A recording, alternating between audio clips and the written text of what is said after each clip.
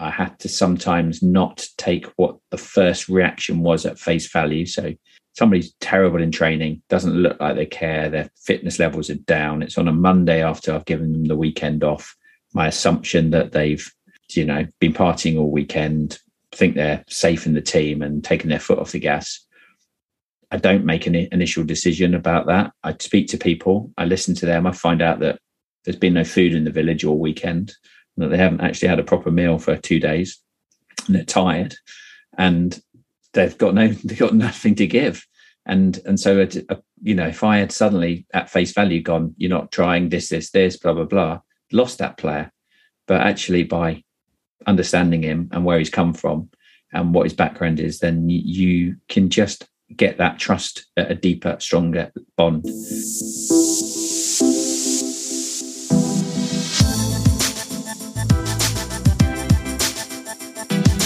Well, hello, folks, and welcome to the Supporting Champions podcast. This is episode 98, and we're looking forward to at least 2 more after this one. So if you haven't been here before, then please do take a chance to have a look through the back catalogue of amazing episodes and guests that we've had on the podcast.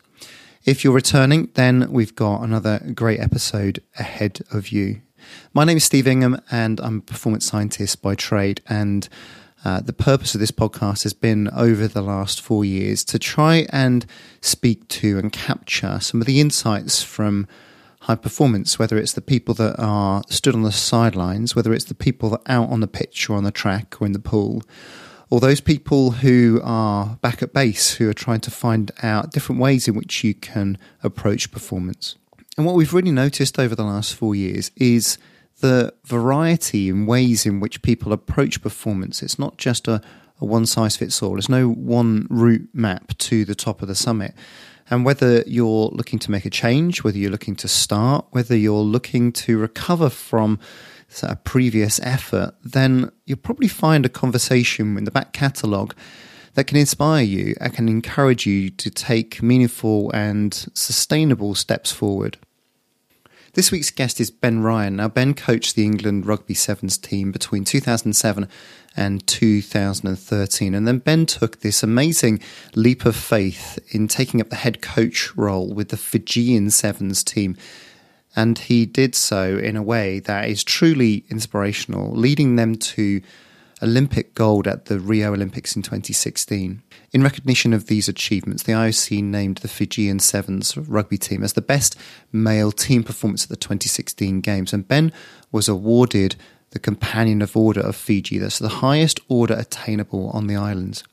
Ben's book documenting his journey, Sevens Heaven, won the Telegraph's Sports Book of the Year. It's a really amazing, inspirational and just uplifting read.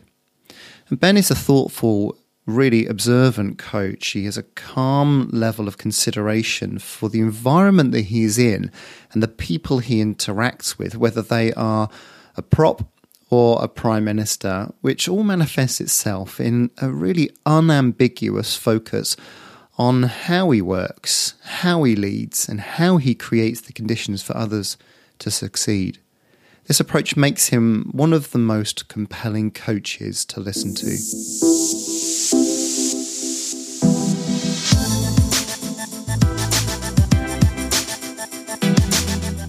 So, Ben, start me off with, how would you describe your athletic career? Oof.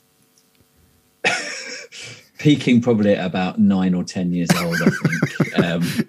Mini rugby, for Richmond was, I was carefree and threw myself about and loved it. And I think as I got older, I probably had more distractions that I wasn't very good at dealing with. Probably physically, I was a late bloomer as well. So I guess my early teenage years were probably at the peak. I mean, I played professionally in the top division in England in rugby, and loved all the various memories I had there, but had quite a lot of injuries. Having had a completely injury-free career, I suddenly got them like London buses, and that led me into my teaching and coaching career really a little bit earlier than I probably hoped. But no, I had fun, and yeah, I don't know if I reached my potential. Probably not, but I got no regrets about it all. I'm curious as much as anything, based on the relationship between, I suppose, this perhaps cliched view of playing level and experience. You've won the top prizes, and that's a prerequisite, or it's a predictor, an essential requirement for coaching at the top level. And I'm just curious to for you to replay your thoughts and about being a player and what might have equipped you well for being a coach.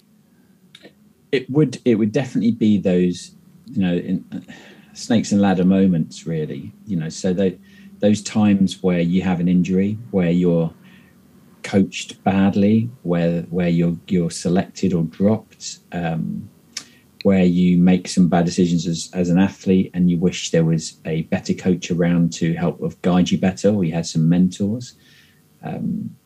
And I think, I guess my overriding, my dad was around a lot when I was a youngster, and he didn't really give me much advice. He was there, but he didn't give me much advice, and I think that was just his style. But I do kind of wish that I had some good mentors when I was younger that would have guided me a little bit better to try to steer me in the right direction to be my best version. So all those things helped guide me, I think, in my early days as a coach, because it certainly wasn't all plain sailing as an athlete. And you remember those moments. You don't want to repeat them as a teacher or as a coach, and you put kind of front and center the person, and creating that environment where they feel they really be at their best, and they know how to get there as well. And why do you think there is this idea, this principle that just kicks around, it's persistent, about the fact that if you've got to have played at the very top, won the World Cups, won the World Championships, for you to then coach a team to that level? There's probably a number of different reasons in the UK. I think it's less so, as you know, in the States, it's less so. Plenty of NFL and NBA coaches and high-ranking college coaches that haven't got really any particular playing pedigree. And it's certainly not, it's not a glass ceiling in the US as perhaps it is in the UK. I think we are still, in most of our professional sports, particularly in, the areas I work in, it's still relatively new. And so a name, somebody that is going to dazzle the board, is going to help the fan base, is quite alluring in the early stages of professionalism, and I think we're still in that in rugby. And I think perhaps coaching hasn't earned its reputation yet as a career on its own, as a separate entity, that it is some way kind of attached to your playing career, and it's almost like a follow-on.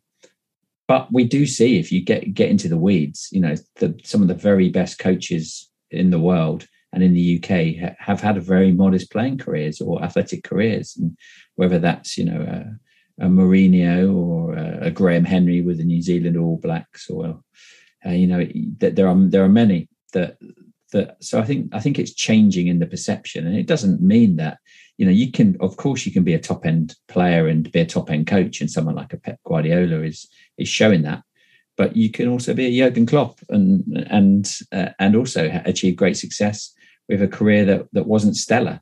So it's slowly changing, but I think there are a number of things at play, really, that just put you behind an established athletic career of somebody at the start of everything. If that makes sense, does that kind of make sense?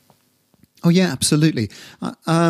So I'm hearing there a curiosity from your own experiences of you going through that injury, that experience of thinking, well, it'd be really great if I could have a mentor or somebody who could guide me through this process. So I'm now curious to know whether you can see the qualities and characteristics of players that could predict or could create the right conditions for somebody to be able to coach at a high level. The curiosity thing is huge for me. As a young player, even as a kid, I'd be trying to find different penalty moves as a young rugby player, or different training techniques. I remember contacting a sports psychologist when I was about 14 or 15, looking at different stress cycles as an athlete when I was at Thames Valley Harriers as a youth, running 4 hurdles, and just finding different way to do things and looking at what was going on. So that curiosity definitely sparked something in me, and I was quite attracted, a bit like a moth, I guess, to those what people were doing, what the future trends were, what was best practice. And that was, probably as a kid, mum and dad would take me to Borough Road, to the track there, the old track on Borough Road, that's I think flats now, and you'd watch Borough Road compete against someone like Loughborough, and you'd have Zeb Coe running there, or Jeff Capes throwing the shot, and you'd be a young kid there, and I was amazed how fast they were, and you getting to meet your heroes that you see on telly, and it fostered like a curiosity to want to know how they got there, what they did, how they warm up, how they train, what they're like, and that then drove me to want to go to Loughborough, because Zeb Coe went to Loughborough, so that was I wanted to go there, even though I didn't run middle distance. It was just the fact that he was somebody that I looked up to. And then you start to, I think that does help a bit. And then quite a few coaches I had along my way. My best coach was a PE teacher that I still stay in contact with. And what he gave me was just that positivity around everything. Just, that he obviously loved what he did. He was full of positivity. There was very little negativity. And, you're 8, 9, 10, 11 years old. But I remember a lot of what he did then. And that also was one of the kind of drivers for me as a coach. You want to stay positive. You want to engage and infuse and add energy to what you're doing, and think that the people that you're coaching trust you and believe in you, and you believe in them, and so all of those things I think come into some of those coaches. And then I've had coaches that would ignore confrontation, would say one thing to you and then deliver something else. So you plagiarize, don't you? I guess you plagiarize as a coach when you see other good practices or other things going on in other areas of life that you can airlift into what you're doing. But as an athlete, you also plagiarize the good and the bad that you've encountered on your journey from a PE teacher from junior school through to a professional coach at international level. I can remember we presented alongside each other. Gosh, it was a while ago now. So I think it was about 2010. We presented at an FA conference, football conference, so for the practitioners and support staff and so on. So Ian Beasley, the doc at the time at the FA, had invited us along, and I was doing something on recovery, and you were talking about how you were coaching and supporting the England Sevens team. And I can remember amongst sort of a sprinkling of the methods, the tactics, the analysis, the conditioning, things that you were up to, there was an awful lot of the how. And at the time, I had a real sense of, you're sort of saying, okay, this is what we do. But actually, what you probably really need to know is the how. And so there was this mix and this pull from, I probably need to be telling you this about some of the programming and so on. And then actually what really matters is the cultural side. And I remember there was a montage, if I'm not mistaken, it was Johnny Cash. What's the song? Walk the Line montage. Was that right? Yeah, that is right. Yeah. Okay, I haven't just dreamt it. So that was all about the power and the drive and the importance of the environment, the culture, not what you do, it's how you do it more than anything. Is this something that you've always been trying to develop in the teams that you're working with? You've got a much better memory than me. Well, yes. Okay, the next question is about what you can remember about my presentation. And it's not because I've had too many bangs on the head, but I struggle to remember what conversations I had yesterday sometimes. It is front and center for me, that how you go about doing things, because to an extent, once you get to a certain level, you either have a very deep knowledge of the area you're working in, or you have the access to have others that do have that knowledge. And it's then about application and how you do it. And that's the art meets science really on everything we do. And I find that very important, that you connect what you're doing. The athletes and the staff that work alongside why you're doing what you're doing. They understand your methodology, but they also understand what's in it for them and for the greater good. The we, not me.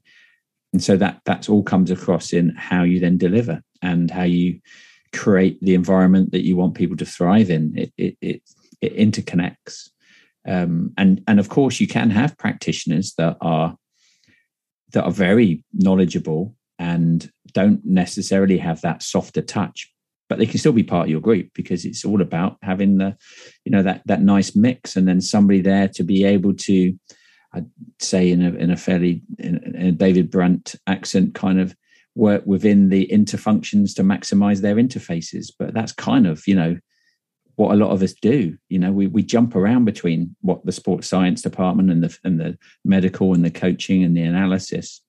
You connect them all to make sure everyone's speaking in the same language and maximizing the benefits of everyone working together. And then obviously at the center of all of that is the athlete. It's like going back to that question, is it going to make them better? Can we help them more?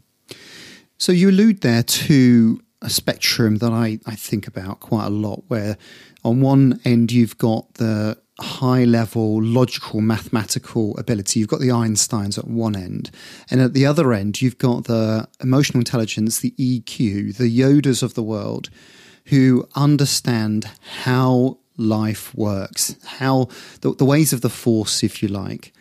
And so what I'm interested to know from you is as a coach as to whether you need the capabilities to be able to work with both those that have got that high level intelligence, but perhaps don't really fit. They don't get the team dynamics, doesn't come naturally to them.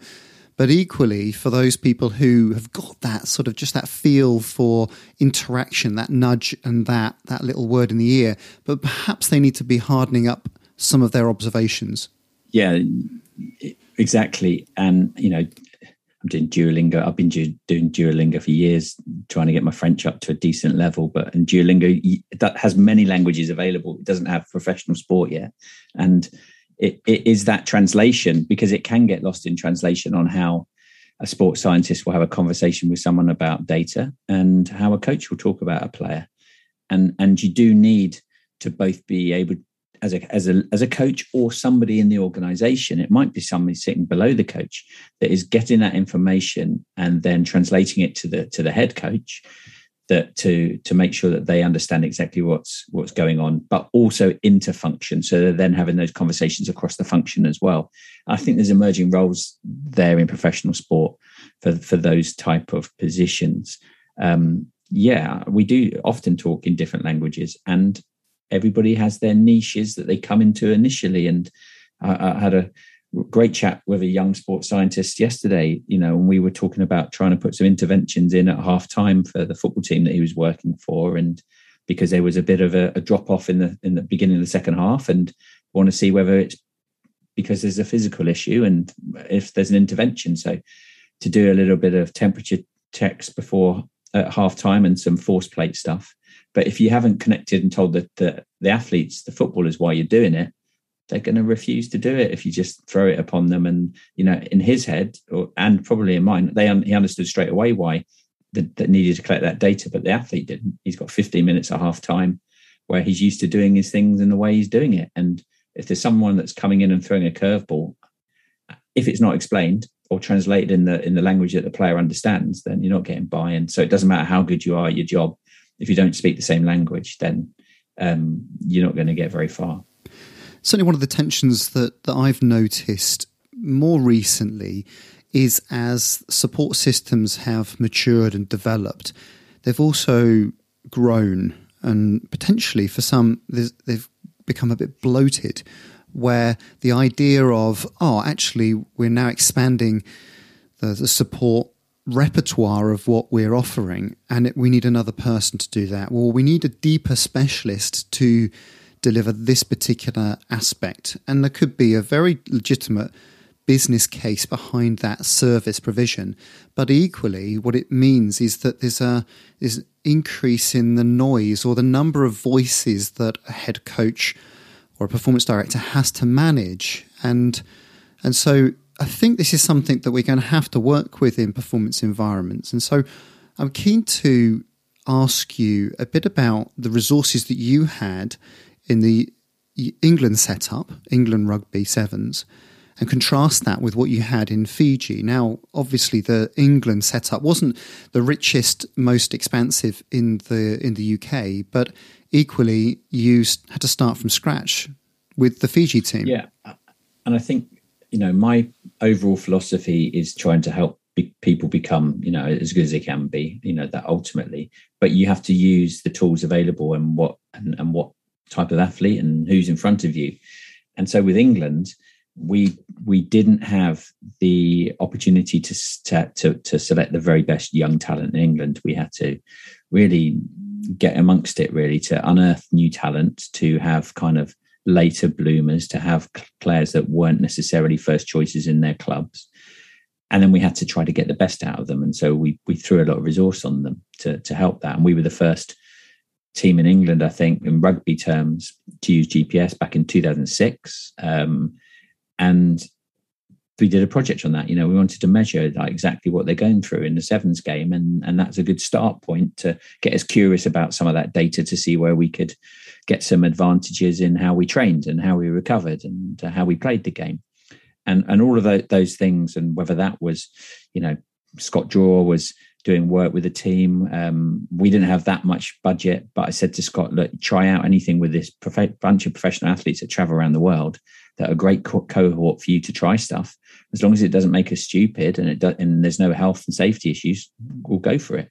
And so he would do quite a few projects around all sorts of different things. I remember doing a PhD on the amount of heat that you lost after warm-up before you go out onto the field, and whether there's a moment where actually, if you leave it too long, there's very little point in having done that warm-up. And so that drove quite a lot of, it was actually, I think bobsleigh ended up using a lot of the data that he had practiced with us, but we were putting a lot of resource, and ultimately it was trying to get every bit of talent and an advantage out of the group we had. It did also mean that then there were quite a lot of extra staff that were ancillary. So they were in a big organization. You'll have, a head of performance or head of sports science that might not directly be involved with the team, but overseas.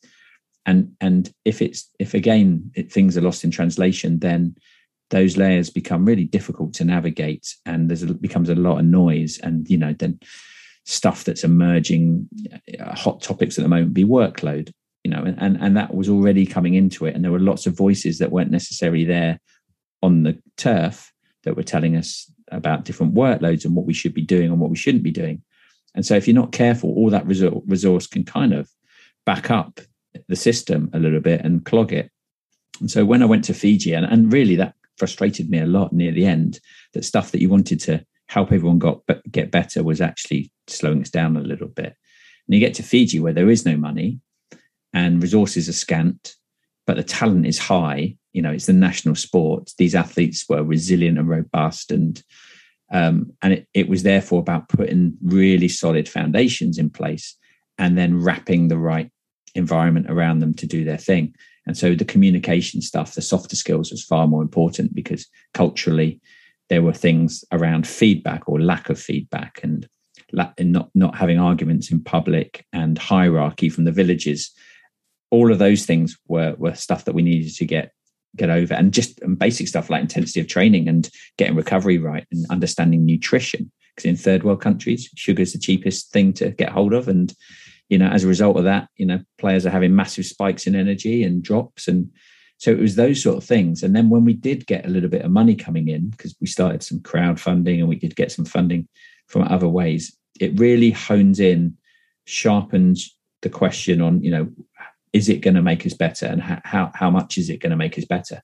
And if it doesn't pass that first test, like you can't answer that, is it, that first question, then it's a redundant, the rest of the conversation is redundant. You don't, if someone said like, you need to get this person in, or you need to have this bit of new kit, if it doesn't pass the first test, then it sounds an obvious question, but it's got to be the first question for anyone getting a job in your organization, or any bit of kit, or any plan around how you're creating your program. Is it going to make us better? If we can't answer that quickly and with clarity, then we put a full stop in it. And so therefore, anything we used with Fiji really had to pass those tests. It had to give us a big bang for our buck. It had to be, we wouldn't have to spend huge amounts of time on it, and everyone would understand at both ends, from the athlete to the coach, what the benefits were of bringing somebody in, training this way, waking them up in the middle of the night to get over jet lag, taking them off sugar, getting them running up sand dunes at 6 a.m. All of those things had to be connected and owned by everybody. And I assume, as you say, that you've also got to weigh up the value add to the players and the athletes and the physicality and the psychology versus perhaps adding another noise or a noisy person into that environment, somebody that has the flexibility and adaptability to shift their thinking to make it fit for the cultural norms and environment you're in. Yeah, and you just, there's I don't know if it's a big light bulb, but it's one that I've thought of before. It's like, if you were in that room in Fiji with me, then that's a valuable asset, because I'm immediately asking someone that's independent, that doesn't have skin in the game as far as the program, on what they think.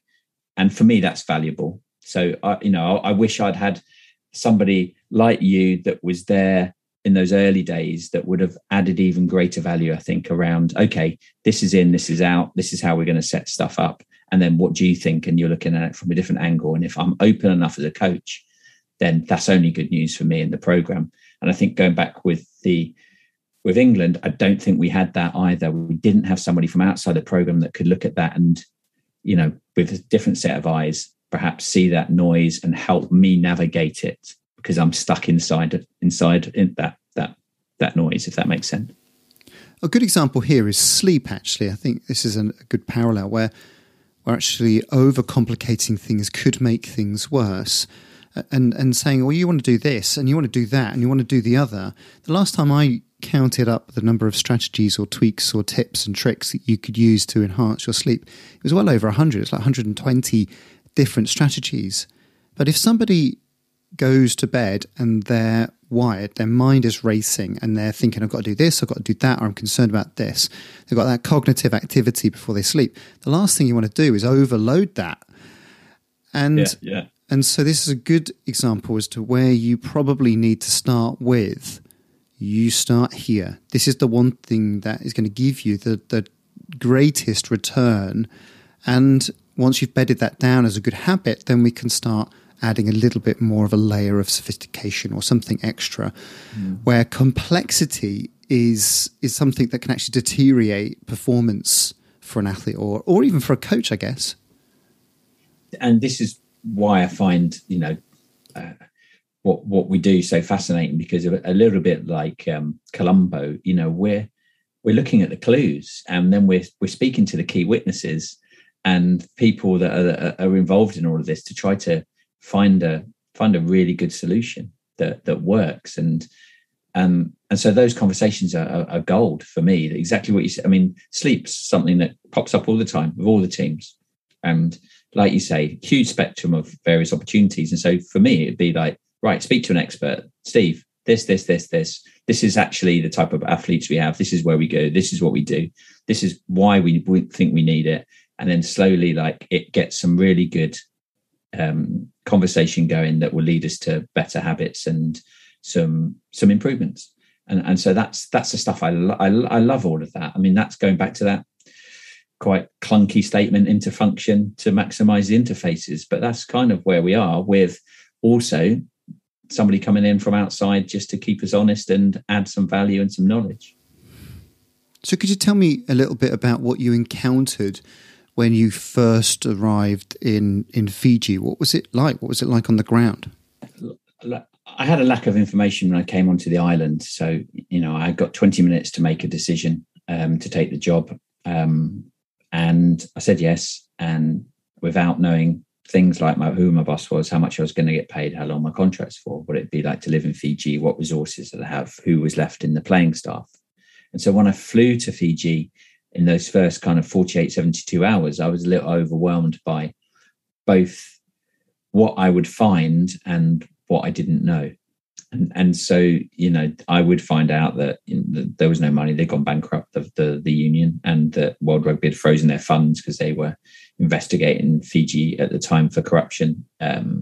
All the players hadn't been paid, so they'd tried to find jobs and work overseas in different professional rugby clubs. And that my boss was the military dictator, Frank Bainimarama. And Frank's got, his 2 coups he had, and his second one was in 2006. And however you get in charge of the country, you're also made chairman and head president of the Fijian Rugby Union. So he was effectively my boss. And then he ended up putting as line manager his brother-in-law in as chairman to manage me, and he had been in prison for manslaughter. And so the up managing there, which again is a common theme in professional sport, the difficulties in understanding about managing was kind of heightened for me. And so I had to get good at that, because that twinned with up managing the public, because it was a national sport and they demanded excellence, and it's front and center of the news all the time. They needed to be up managed as well. So all of those things at the start, as well as seeing that the players I'd only come on the island for a day, and we were having about 4 days with the team before we flew to our first tournament.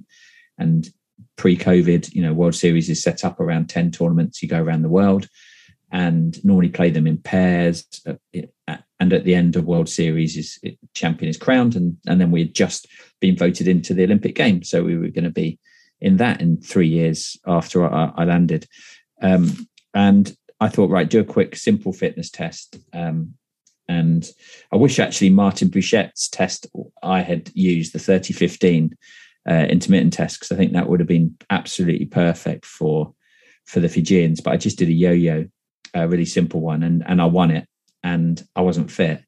And the players had just sat and waited for the new coach to arrive. They hadn't had a attitude like, right, well, I want to get in the team, so I'm going to work so hard. That they just thought, well, this new coach, he might be from part of Fiji where, they're not going to pick me because I'm in the wrong part of Fiji, or I play for the wrong team, or they're the army coach and they're going to pick the army player, whatever it was. And they thought, so why? So again, lack of connection there between being a professional athlete and working hard. They just thought, well, let's wait and see who it is, and then we'll just crack on. And so they were very, very unfit in those opening few weeks. And that was, one of the big signals for me that we had to change, get the levels of intensity. And then I also had to manage the guys above me constantly. I had to feed them information ahead of time before the press did, tell them the team before it was selected, and put lines in the sand straight away when those first few weeks they would tell me who was going to play. And I had to make it very firm that the decisions would always be mine, and if that was a non-negotiable. And so I had those things that I did early. And then it's speaking to a coach early this morning about something that he was going through, and it's like, and then it's about garnering information, a brand new culture, new environment, new job, new players, new boss. Get as much information as you can from as many different sources, so then you can make a decision, and that decision's pace and risk is decided by the amount of information that you get. So after that first tournament that we bombed out in the quarterfinals, and I did that. I had that phase, that moment where I would travel around. I'd meet the athletes, the players in their villages, at the schools they'd gone to, in the local clubs, and speak to as many people as I can to get as much information about the culture and the environment, and then make decisions around that plan. So just to recap then, a couple of quick tips to dealing with an authoritarian dictator, a mogul, or some sort of leader of a cabal. I'm sure that nobody has got a dictator of a boss, so this won't be particularly relevant. But you're just saying that actually be really clear right up front about the rules that you're going to be working to, be proactive in the communication that you're engaging with, and immerse yourself in the culture. There's definitely some massaging of egos, and there's, there were times that we would put some stories in the press that talked in, glorious fashion about some of those guys coming to watch us training and how they inspired the team, and, whether they did or they didn't come, that was a positive story for them that, that helped them make it easier for me to negotiate and have them in the program, and then also make sure alongside these individuals they would bring other people into the program that perhaps you didn't want to. So you had to again make sure that you had that mantra, only involve those that are involved, and so that kept your circle tight. So that was quite important. So if you're having to up manage difficulty, you need good people around you as well that you can trust, and that you're aligned in whatever is coming out of your program. The noise, the communication out of the camp is the same. So we're not seeing any dysfunction or disunity within our group if we're dealing with some difficult characters. So can I ask you about a sausage and an aeroplane? It's the way I like to start sentences. So I remember when you presented at the Supporting Champions Conference in 2019, and so you were describing about how you were trying to create the right culture from within the team.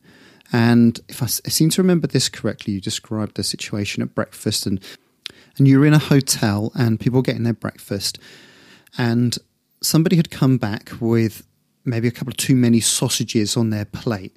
And what you got from the team was a hand signal. It was a hand signal about a plane.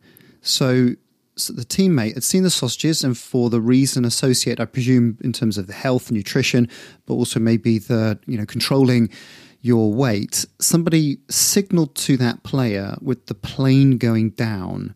And so that seemed to signal where the plane was going up, we're going in the right direction, the plane going down, we're going in the wrong direction. And I loved that example where you were describing the team managing the norms.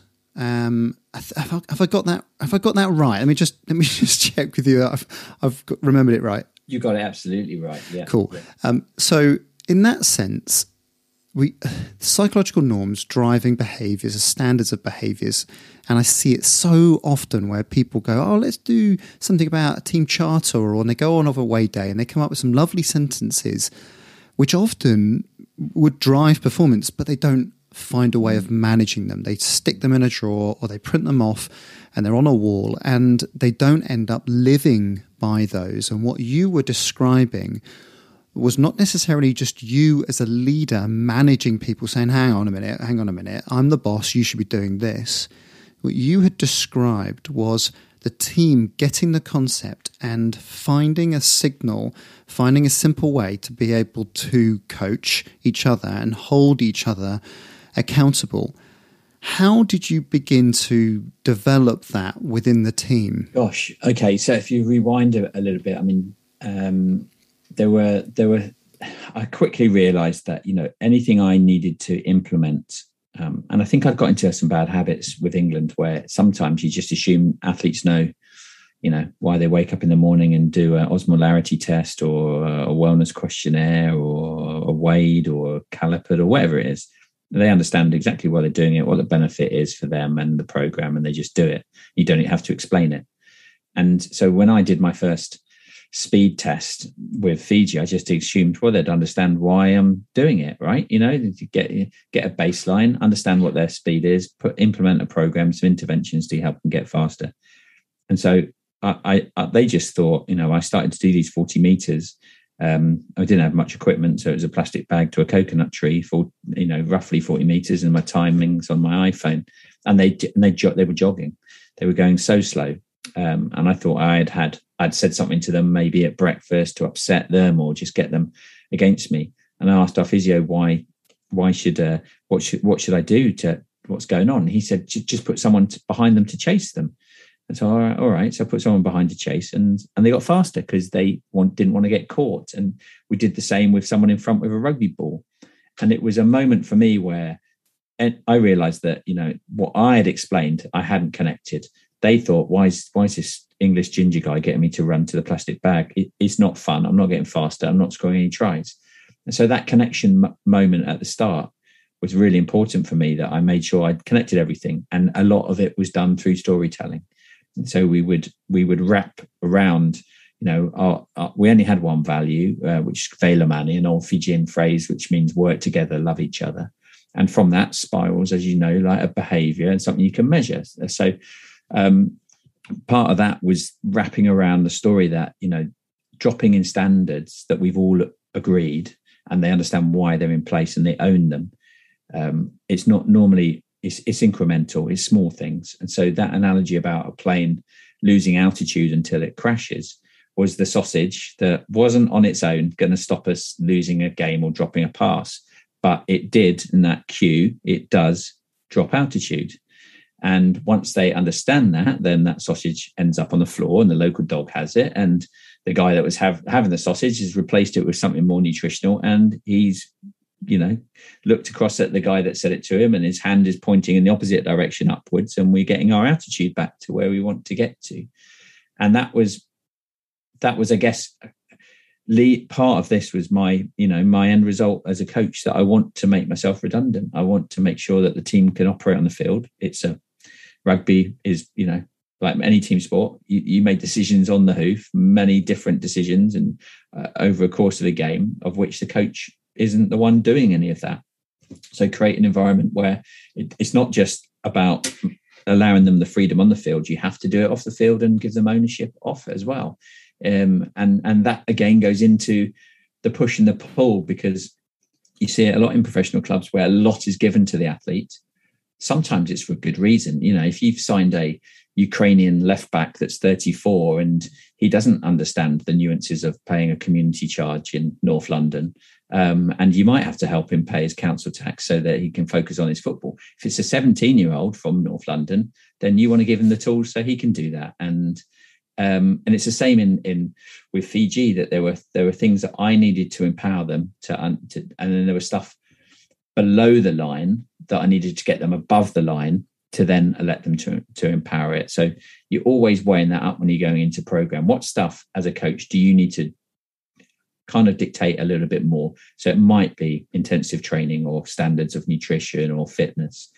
And you explain it to the players, you understand why you're taking more control over it, to a point where they've gone above the line and then it's theirs and then they own it. And so that nutrition was, the start was, have a colourful plate and make sure that, you can actually carry your plate from the buffet to the table. It's not too heavy that it stops you doing that, to then them understanding that, getting all of that right, owning it, and then they take over the control of it within the group and for themselves. And so that was a good story, and as an example of how you do that and the journey that you go to get yourself to that moment with the sausage in the aeroplane. So it sounds like you've brought a lot back in terms of the lessons learned, the realizations that you've discovered in your time in Fiji. And so I've got two key questions here for you then. One is about, what have you brought back that is a transferable lesson, one that transfers the most to the environments that you're now consulting with and working with? And the second part of the question is about what the experience taught you about yourself. So that one's coming up, but I'd love to hear what you have brought back that you apply most frequently. It reminded me, reinforced, and gave me better tools in the future to deal with getting the best out of people by going back to this curious stuff, but finding their keys, like helping unlock their potential or I guess on the opposite to that, finding that WD-40 to something that's squeaky in what they do, and make it easier by getting to know the player better, getting to know where they come from, what their whys are, understanding better about how those whys and where they've come from can have a significant effect on what they're doing in the present. It might be 20 years later, and giving that real credence as well, and not as a, like we talked about earlier, just a paper exercise at the start of the season that you don't live with. So understanding the people that you work with on a much deeper level and get a lot better, because I'd got rubbish at it, listening. That proper level of listening where you really feel that other person cares about you really care. They feel that you really care about what they're saying, and you want to help, and you're consistent in that. And that's a skill that I've got to keep working on every day, because I don't know about you, but if someone's talking, sometimes I'll suddenly go off on a tangent with one of their ideas or their thoughts. I might try and be engaging, but I'll disappear off. I'll interrupt without realizing it. I will not have cleared my mind properly before the conversation, so I have other stuff that will be interfering with it. And so I think it's a tough skill. And I don't think you're ever as good as you can be. You can always get better at that. And with Fiji, I had to be good at that, because they didn't initially talk very much. I had to get the body language right. I had to sometimes not take what the first reaction was at face value. So, somebody's terrible in training, doesn't look like they care, their fitness levels are down. It's on a Monday after I've given them the weekend off. My assumption that they've, been partying all weekend, think they're safe in the team and taking their foot off the gas. I don't make an initial decision about that. I speak to people, I listen to them, I find out that there's been no food in the village all weekend, and that they haven't actually had a proper meal for 2 days, and they're tired, and they've got nothing to give. And so, if I had suddenly at face value gone, you're not trying this, blah, blah, blah, lost that player. But actually, by understanding him and where he's come from and what his background is, then you can just get that trust at a deeper, stronger bond. So those things, I think, for me, about that, reinforcing that how and the why. And then that second question that you asked about me, that is my why. Because again, it sounds, for people that don't work in professional sport, they're like, what do you mean you take for granted, coaching professional, playing professional sport in front of thousands of people, and you think it's a bit of a chore. But you get into a bit of a routine where the hours add up, and you're into triple digit weeks, and you're tired, and the pressure comes on, and if you're not careful, your eye comes off the ball on why you do what you do. And for me, I became a teacher because I wanted to help people reach their potential, and it's the same as a coach. That's the bottom line. But with England, I remember, stepping out into the field, having not even planned a training session because I was too distracted by up managing or budgets or interdepartmental meetings. And with Fiji, they reminded me of my why, because you've only got to go to the village. You see these guys that have very little, that sport can be not just a chance for their life to be better, but their family and their village to be better. That they have this talent, that they're just crying out for a chance for it to be shown. And it reminded me of my why. And that was the strongest thing for me when I came back, that I've got to keep that front and center about everything I do, because it's everything that it's my whole purpose and my whole philosophy. And the bit that we talked about off air that I struggle a little bit with as a consultant is belonging. Had a huge, tight feeling of belonging with Fiji that I'd never had with a team before. The captain said to me recently that he felt that the players, if I'd asked them to rob a bank, they would have done. There was that much trust in us, and if they said something that they wanted me to do, I would do it for them as well. And so that belonging is quite strong for me personally. And that and the why, they're the two things I took away. Is whatever I do, wherever I go, those two things have to be there. Yeah, I love that. And I love the fact that you've, amongst understanding and personal awareness, the empathy piece that you've mentioned, listening. And I think it's such a good example, particularly listening, about how when you say to somebody, "Oh, listening skills really important," they go, "Oh, yeah, okay, yeah, I can do that," as opposed to respecting it as a skill and something you can develop a craft around. In the same way that you might go on a course to study something, you can study listening skills. You can develop that.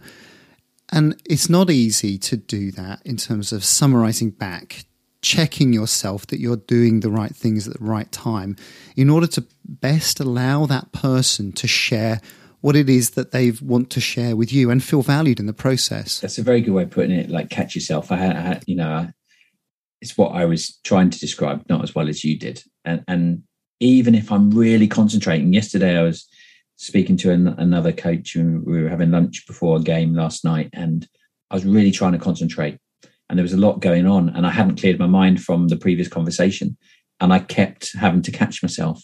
And that was a 2-minute conversation with somebody that I know, I trust, and I learn off all the time, every day. And I was having to do that. So I wonder, like, I'll throw a question back to you. Do you think then with the younger generation now and the amount of distraction, so a typical sit on the TV, sit and watch TV whilst you're on your phone, and you're probably multitasking on your phone with a couple of different social channels going and something else you're doing, and then the TV's on and there's other news stuff in the background, that actually honing your going back to that a single task to listen well. I wonder whether it's becoming even harder with the younger generation. Well, I think that the younger generation are probably going to struggle with that in terms of listening skill because they're interested in their phone and snubbing you. We call it phubbing. Right. That's phone snubbing, and the constant ding, or the idea that there's an anticipation of somebody replying to your post or a like, and that constant pull is not being trained back to the flow and the focus, the deep focus that it might need to do to read something or to revise for an exam. So I think that's one level that will need almost redeveloping and being aware that generation might struggle with it at a high level. And then probably you've got those professionals who, by dint of education, which entrains you to tell. So what is the answer to this question? I tell you the answer. And then as they go further through their education, knowledge and the display of knowledge becomes increasingly prized and assessed at a higher level and rewarded. And so we come out of our higher education telling people what to do. You've hired me, so I'm going to just distribute my knowledge out into the world. And so that is a key mistake, because I think that just dishing out knowledge without understanding the context and the need, or even the circumstance that somebody's in, means that somebody's probably going to have to gather information and intel on where that person is. And so asking questions is probably the only utility of that. And so that's something that I think that professionals need to lean into, not necessarily because it's a nice to have, but because it's essential gathering of information and intelligence about the person you're working with. And then the third layer, I think, relates to the leaders. So leaders are probably inclined to say, well, this is the way it worked for me, and interrupt. And then it's not about you anymore. It's about me. I've just arrested that idea of you sharing the information with me, but now I've stopped it. And now it's all about me and how it used to work long ago. I reckon this, I reckon that. And this happened to me back in the day. And that stops people from sharing and feeling valued. Yeah, totally. And when we talked about that kind of lost in translation that happens with, educated people in heads of department, and sometimes that's lost. You layer into then listening and making sure that then you understand what's required. It's not a straightforward process, and it does require all of those tools that you just said. Yeah. And so if being immersed in that environment and visiting the towns and soaking up that intent in Fiji, where this is the national pursuit, you mean everything to us as the leader of the group, and we're pinning our hopes and our imagination on hopefully you doing well. How much are you having to be deliberate, now you're not in that environment, about reminding yourself of your why? All the time. When I finished in Fiji, I came back just for a few weeks, and then I went to live in New York for a few months, and that was a complete polar opposite to being in Fiji. And I got a tattoo done there that's on my wrist, Vela Mani, and it's our one value. And I use that as a physical cue for me all the time.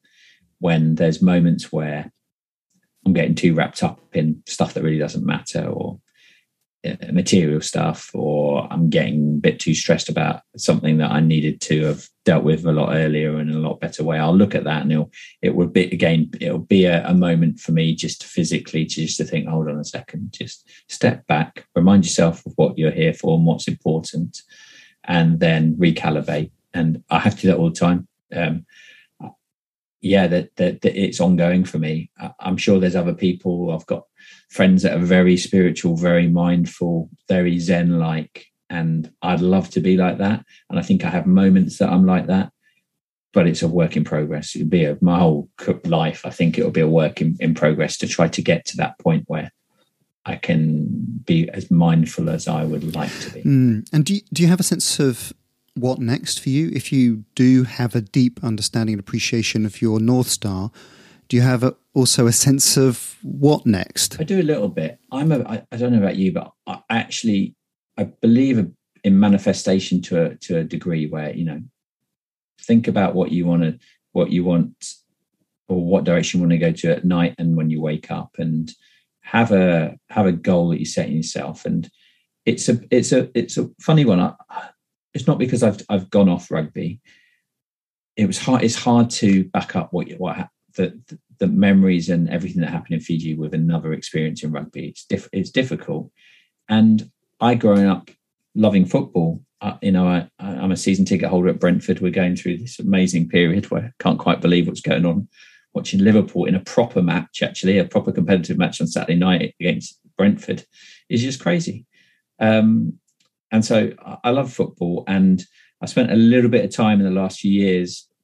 It's been kind of mounting up over the last couple of years where I've loved the challenges working in football, because rugby can be quite straightforward. Generally all from the same sort of class background. Generally they all speak English, or there's one or two languages. And the money is big, but it's not huge. And you go into football where the money can be huge. They can be up to 20 different countries being represented within the staff and the players, come from all different backgrounds. Immediately, that's a massive challenge for all those things we've talked about, and I love that. I think it's just so intriguing, fascinating, unraveling, and so that kind of role where my sports science degree is at undergraduate level and very, I wouldn't consider myself a sports scientist. But performance, I think a director of performance type role, or whatever you want to call it, that interfunction type role, is something that I think I can add value for. And that's where I would hope to end up at a club where I can do that. I can help departments be at their best, the people within the departments be at their best, and then therefore the athletes, the players and the club. And that's what I find fascinating and engaging at the moment. Oh, no doubt. Anyone who brings you into their environment would benefit, and whether that is the experiences that you've had or the realizations, but the calm questioning skills that you could bring. I've really enjoyed the conversation. Thank you so much, Ben. I loved your presentation at the Supporting Champions Conference in 2019. There was a real calm, poignant, but powerful way in which you were able to communicate and inspire others to take up some of these realizations. So thank you so much for the conversation. No, thank you for the opportunity. I've really enjoyed our conversation.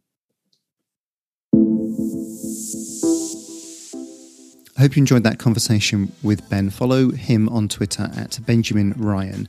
Have a look at his website too, benryan.co.uk. And if you go /podcast, he's got an amazing new podcast out. So take a listen to that. You can follow me on Twitter at Ingham_Steve and our team at support_champs. We're on Instagram and LinkedIn. So have a look there too. We've also got some new YouTube content with some strategies to develop human performance, and the link is in the show notes, so take a look.